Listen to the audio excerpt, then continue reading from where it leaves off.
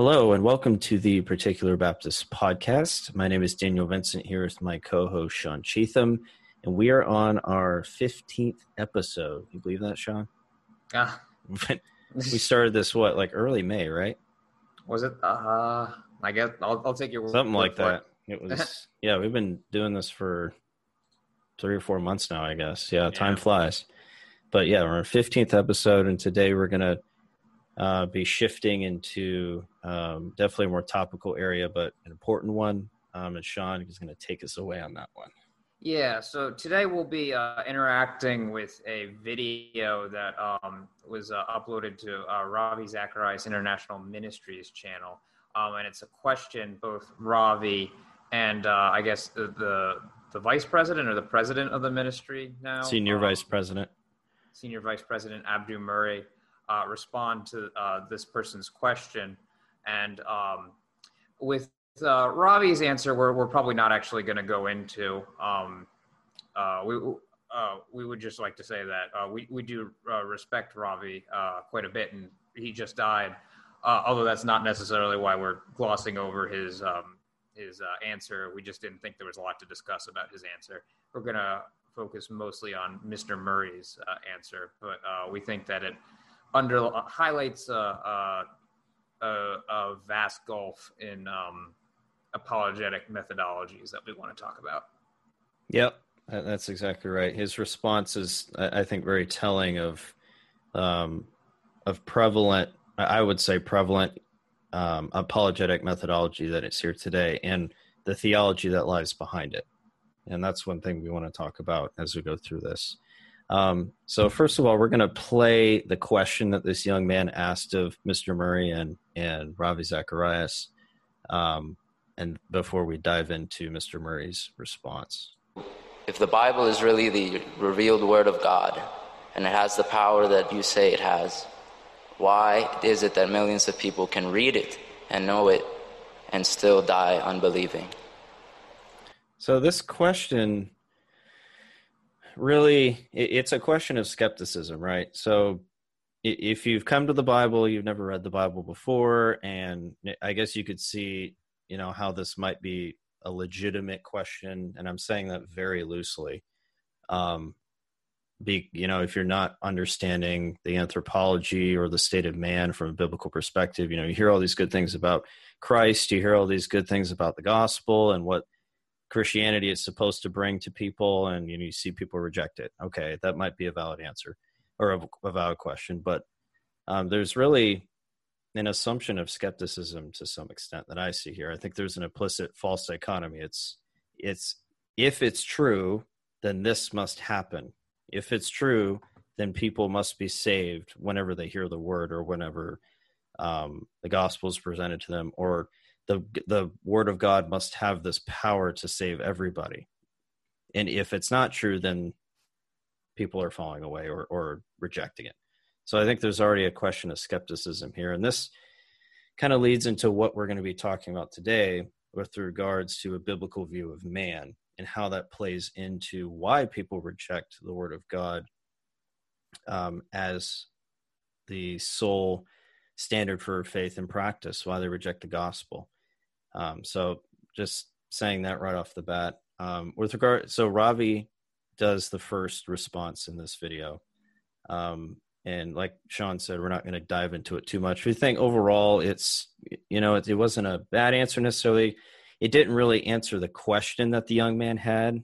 I think it was I think Ravi was kind of beating around the bush and not really getting to the heart of the matter. But Mr. Murray's response is really where I think he answered it more directly, but the way he answered it, I think, is where we want to focus today. Did you want to add anything, Sean? No, we can dive in. Okay. Yeah. Get my timestamps right here.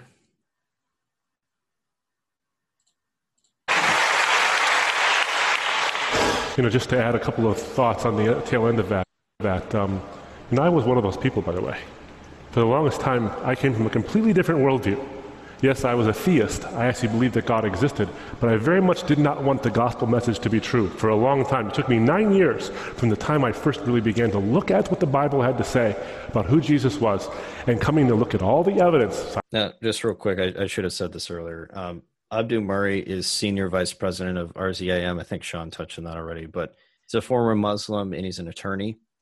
But he's, I guess he was Ravi's right-hand man, so to speak. So he's associated with Ravi in that way. Scientific, existential, philosophical, theological, 9 years. And the reason isn't because the answers were hard to find. The reason is because the answers were hard to embrace. There's a consequence to belief.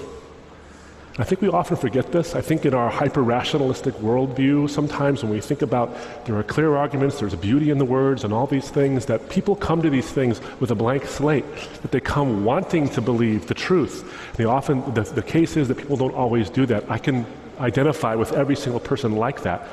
Now, he says that people don't always come to the word with a blank slate. And again, I think that's not, I don't think that's accurate. Again, this goes back to a view of man that we believe is unbiblical that he's presenting here. You want to add some thoughts to that, Sean? So I do want to hit on the fact that he's actually, aside for his application of humanity, he's hitting on a very important point that we would definitely agree with, and that is people aren't neutral. Yeah, the Bible says in Romans chapter 1, starting at verse 18, "For the wrath of God is revealed from heaven against all ungodliness and unrighteousness of men who hold the truth in unrighteousness, because that which may be known of God is manifest in them, for God has shown it unto them. For the invisible things of him from the creation of the world are clearly seen, being understood by the things that are made, even his eternal power and Godhead, so they are without excuse." Everyone knows there is a God. The pagan, the atheist, it does not matter. Everyone knows there's a God, and they're suppressing it.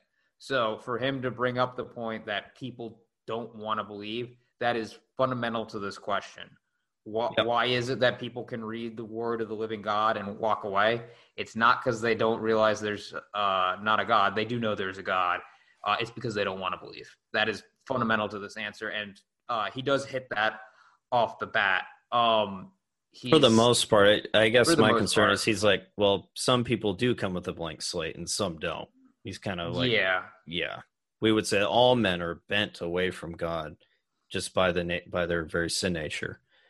They're by nature children of wrath. They hate God. They want nothing to do with him.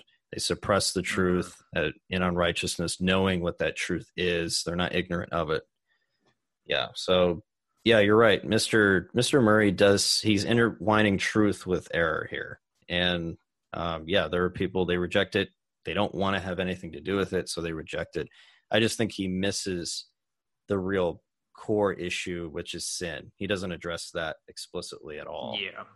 I can name off and rattle off not just religious people who have these issues, but even irreligious people who claim to say, oh, the evidence is what leads me away from God because there's no evidence in these kind of things. When you think about what Thomas Nagel wrote, and many of you maybe have read the words of Thomas Nagel, I think a very forthright and open and honest skeptic, professor of philosophy at New York University, he said, I want atheism to be true, and I'm made uneasy by the fact that some of the most intelligent and well-informed people I know are religious believers.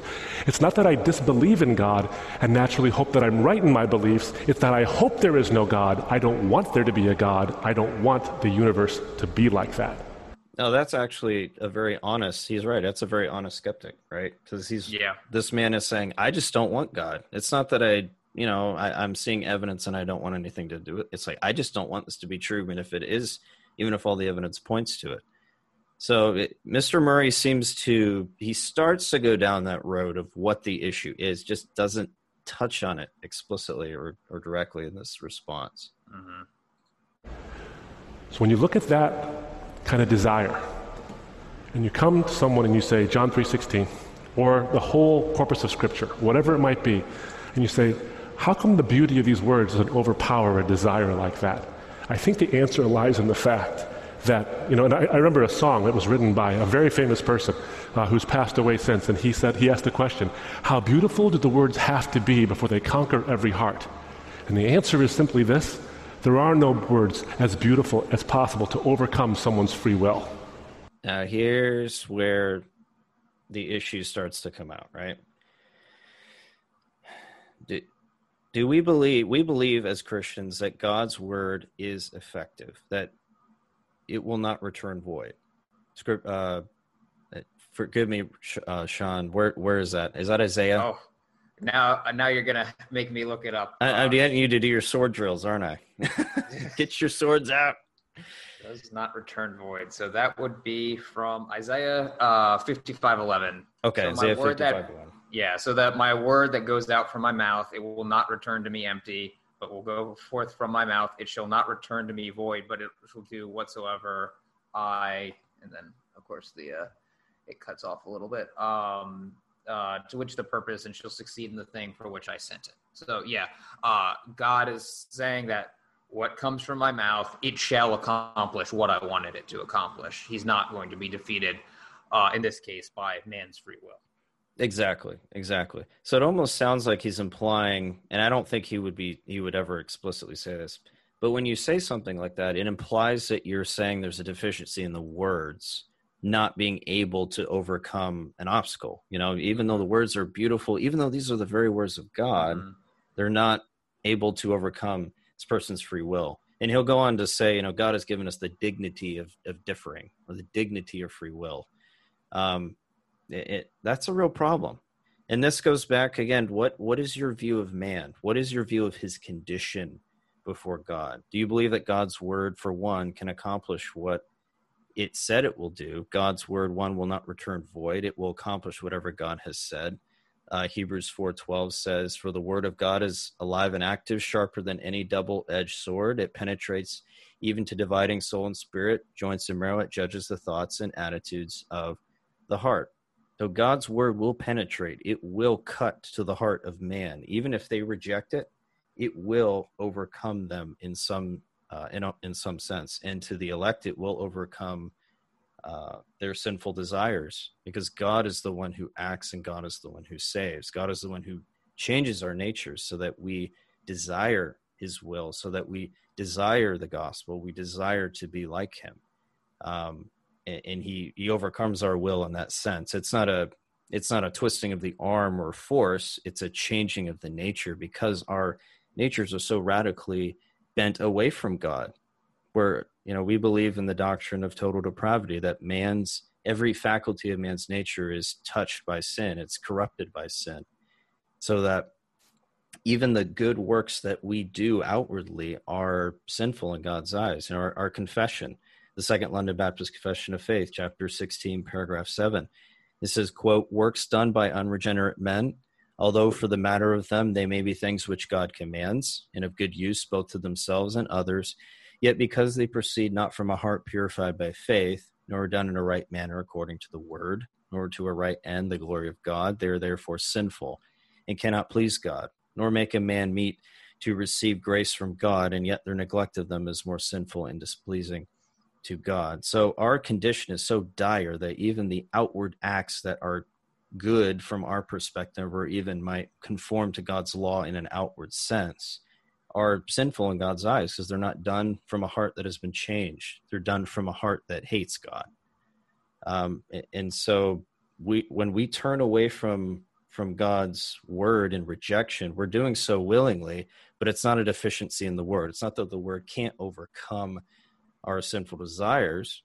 It's not that the word isn't efficient. It's that God works his word in his places, in his time.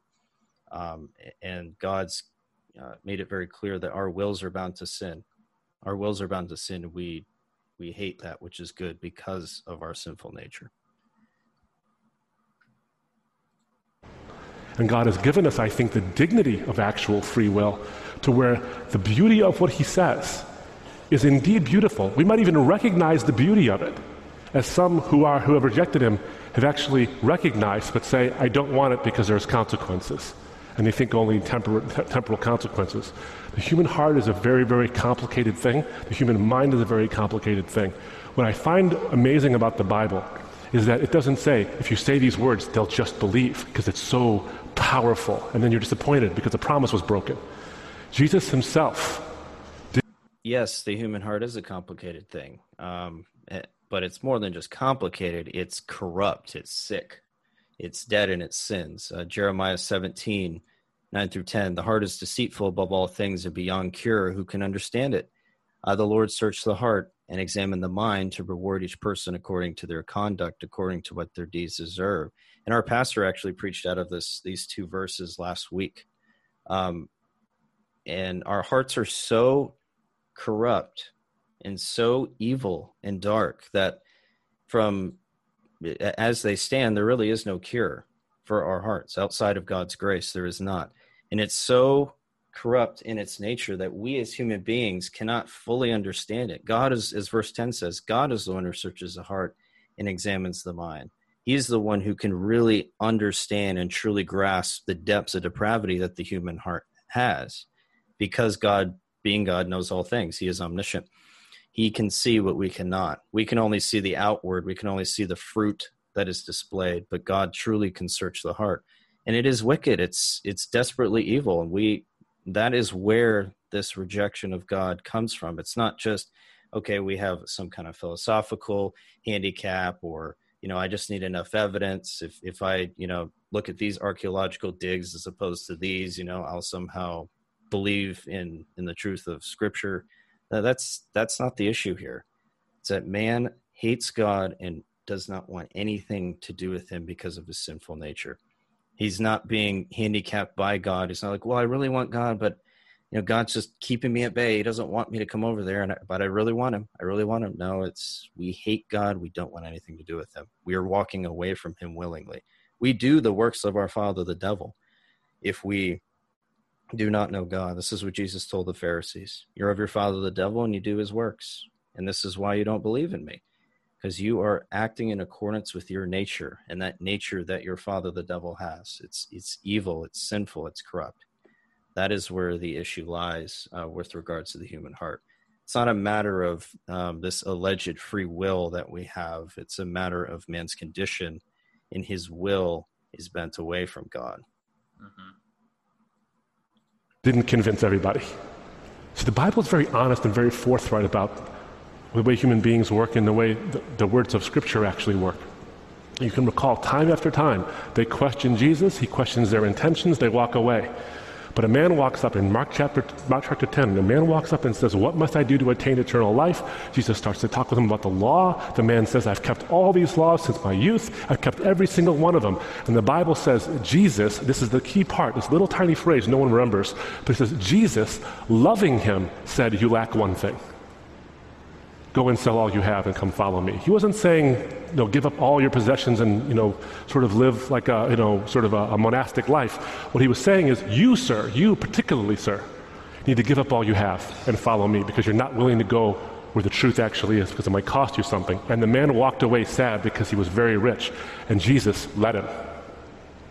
My point is this, is that there's nothing in the Scriptures that says that these words will simply bowl people over, even with eloquence and the passion that you have to offer it, because God gives us the dignity of difference, the dignity of differing with even him.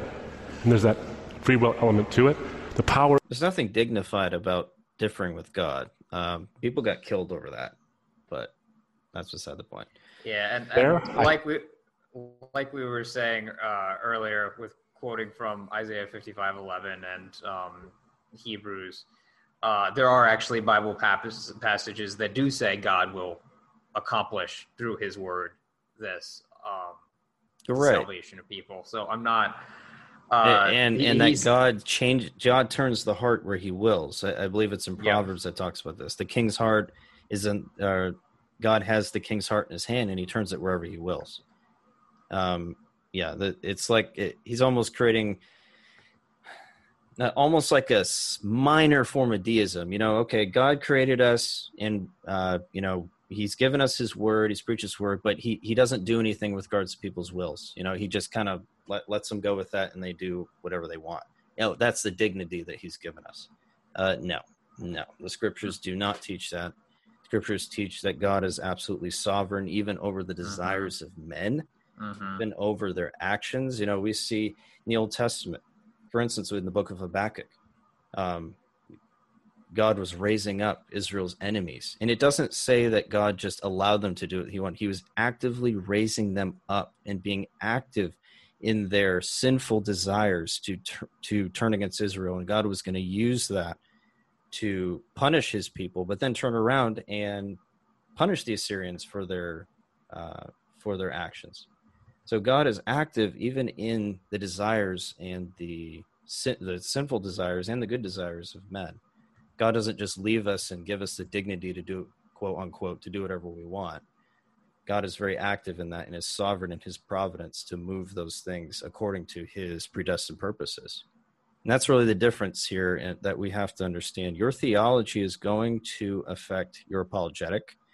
It's going to affect your responses to people like this young man who are asking these skeptical questions. And we have to be very careful about that. How are we presenting ourselves to the world around us? Are we accurately representing Scripture? Are we painting man in a way that is too good to be true, so to speak? Are we painting man in a way that is outside of the boundaries that God has given us in his word? To be very careful about that. This is why we can't separate apologetics from theology, as some unfortunately try to do. I think there's more extreme versions of that, like the Frank Turks of the world. Definitely more of an evidential mindset than they are a theological mindset in terms of their defense of the faith. But this is why we have to be very careful with how we present the Christian faith to the world. It cannot be divorced from a proper theology. Cannot. Yep. I can attest to you that the very thing. No, go ahead. I was just going to add to that, John 6:37, all that the Father giveth to me shall come to me, and him that cometh to me I will in no wise cast out. So, John, that's just talking about the Jews. That's not for us now. Come on. Okay. Sorry, latent flowers joke. Things that I once thought were silly about the gospel, I actually found to be so profound that I'm almost embarrassed that I found them silly before. Having done a long search and seeing that the consequences, whatever they might be, are worth following that truth. It was because Why did you do that, though? That it wasn't because you just found that the consequences were, not as bad as they could be. That almost sounds like you get saved because, okay, this isn't going to affect me personally as bad as I thought it was going to do, so I'm going to believe. That's not why we come to faith in Christ. We don't do it out of self-preservation. We do it because we truly see who God is and what he has given us in Christ and the gospel. So your motives have to be pure when you're coming to the gospel. Because that doesn't sound like I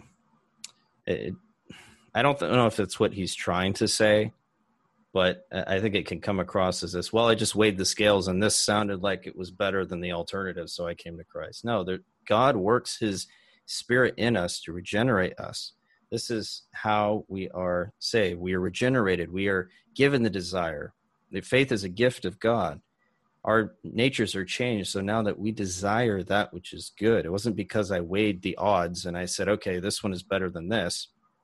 It was because God in his mercy chose to save us, chose to make his gospel effective in our hearts. We have to be very careful how we're talking about salvation in that way. I think this might also be a good time to discuss whether or not to the unbelieving world, the message of the gospel, the words should seem like they're good or not. Yeah, because the scriptures say that they're foolishness to those who are perishing. Yep, and that's exactly where I'm going. This will be a little bit of a long passage, but it's 1 Corinthians starting at chapter 1, starting at verse 18. For the preaching of the cross is to them that perish foolishness, but unto us which are saved it is the power of God. For it is written, I will destroy the wisdom of the wise, and I will bring to nothing the understanding of the prudent. Where is the wise? Where is the scribe? Where is the disputer of this world? Hath not God made foolish the wisdom of this world? For after that, in the wisdom of God, the world by wisdom knew not God. It pleased God by the foolishness of preaching to save them that believe. For the Jews require a sign, and the Greeks seek after wisdom. But we preach Christ crucified, unto the Jews a stumbling block, and unto the Greeks foolishness. But unto them which are called, both Jews and Greeks, Christ, the power of God and the wisdom of God. Because the foolishness of God is wiser than men, and the weakness of God is stronger than men. For ye see your calling, brethren, how that not many wise men after the flesh, not many mighty, not many noble are called.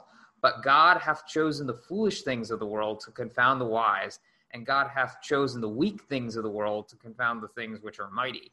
And base things of the world and things which are despised hath God chosen, yea, and things which are not, to bring to naught things that are, that no flesh should glory in his presence.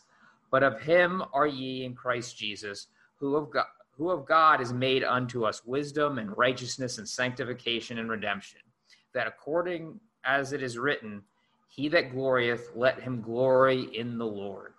So, to the unbelieving world, what you preach should appear to be foolishness. A man died on a cross 2,000 years ago, and that's supposed to be the sacrifice. I don't even think I'm necessarily that bad of a person, but that's supposed to be a sacrifice for my sin. And the only way to know him is not through miraculous signs, but by reading a book. That's going to sound absolutely foolish to the world, and it should. If the Christianity you preach isn't foolish to the people around you, it's probably not Christian. It's probably not. So we should have no expectation that it's going to sound great to those that are unbelievers. And in fact, if you're promoting it as, oh yeah, it should sound great to everyone, you're actually robbing God of his power. The whole point is God's going to demonstrate his power through this by using what appears on the face of it to be the most foolish means to bring people to salvation, the preaching of his word. But we see that it does work, and that gives glory to God, because only he could have done it. We would have gone and used means that seemed more attractive. Like if it were up to us, there would be miraculous signs that no one could doubt. But God has not chosen it to do it that way, and we shouldn't be trying to do what he has chosen not to do. Yeah, that's exactly right. Yep, the world is going to see this as foolish. They're not going to be there weighing the odds. This goes back to the nature of man. Man is by nature born into sin. He's by nature born bent away from God. He wants nothing to do with him. He's suppressing the truth that he knows is there. The law of God is written on his heart. He does not do it. He suppresses it. This is what the evil man does. So there's not going to be this. It's almost like he's assuming neutrality here. Okay, man, it's just, I'm just kind of weighing the odds. I'll pick which one is best, as if man is going to know what's best in the first place on his own. He's not. He's not going to. Not going to. I didn't actually pick up on this before when I was watching this week about the consequences thing, but now watching it again, it just kind of stood out. I was like, oh wow, that actually there's a lot of assumptions there, I guess, that are not said. Which, I mean, he's giving a 5-minute answer. We don't expect like the amount of depth that we're going to have in this podcast necessarily. It's also a little more off the cuff. He wasn't prepared for it, but Dan and I were talking about it before. A Reformed person would have given this person like a 30-second answer, because it's just it's built into our theology, the anthropology of man. It would have been a very simple it's answer. Reformed theology 101. Yeah, Reformed man's anthropology is really one of the basic tenets of Reformed theology. Yeah, people didn't despair, although it can be quite despairing, about the power of these words and the power of this truth, that they kept at it for 9 years, almost a decade. And I'm thanking God that they actually did persist, despite the fact that it didn't seem like the words were beautiful enough to convince. But they are there, and they actually do prick the conscience of someone who doesn't want to believe, whether it's from a religious worldview or a non-religious worldview. And all I would say is this, is that, as Ravi said, it's not us who does the convincing. It is the words, but also the power, I think, of the Spirit of God working in someone's life to point in. Now, see, we agree with that. Yeah, we agree with that. I just think he's definitely being inconsistent in his application of what he's saying. Well, yeah, it's the Spirit of God, but I think the very next thing is he's going to do a but and leave it back to free will. yeah. Something that matters to them. I think part of the reason why we don't see conversion is because we say, this is the truth, you are just wrong about this. This is the truth. As opposed to saying, this is the truth, and it speaks to you specifically. When the Apostle Paul says, let your speech always be gracious as though seasoned with salt, so you may know how you ought to answer each person. He's not telling you to answer a question. He's saying you ought to answer each person, because people need answers and questions don't. So I think sometimes we get a little too cerebral in our responses because we're answering questions, forgetting that there's a person behind the question itself. And how they react to that is up to them, and God gives them the dignity to reject or accept what he has to offer. So it's the power of the word, but it's also the reality of human will. And I'm a living testimony to the fact that sometimes there are loggerheads, and sometimes they get resolved. Great question, thank you. They're always loggerheads without God. And they are always resolved by his power. Exactly. Yes, exactly. You're not going to have this mixed situation where you're going to have some with the loggerheads and God is frustrated, and then some over here that are resolved. Yeah. And I will highlight there's a little bit of truth in what he was saying about you want to answer the person. I'm not quite sure I understand what he means when people need answers, not questions. But there are real questions one might have that aren't based in sin necessarily, or like an unbeliever might have a legitimate question. Now, their heart is illegitimate, and they're not necessarily seeking an answer, but they might have a question in a legitimate sense that like they honestly don't know, and it might need to be resolved as a stumbling block before they come to faith. And even I, as a believer, had questions that it didn't overturn my faith, but I'm like, well, how does that work? And then only later to come to a realization of whatever it was I was seeking after.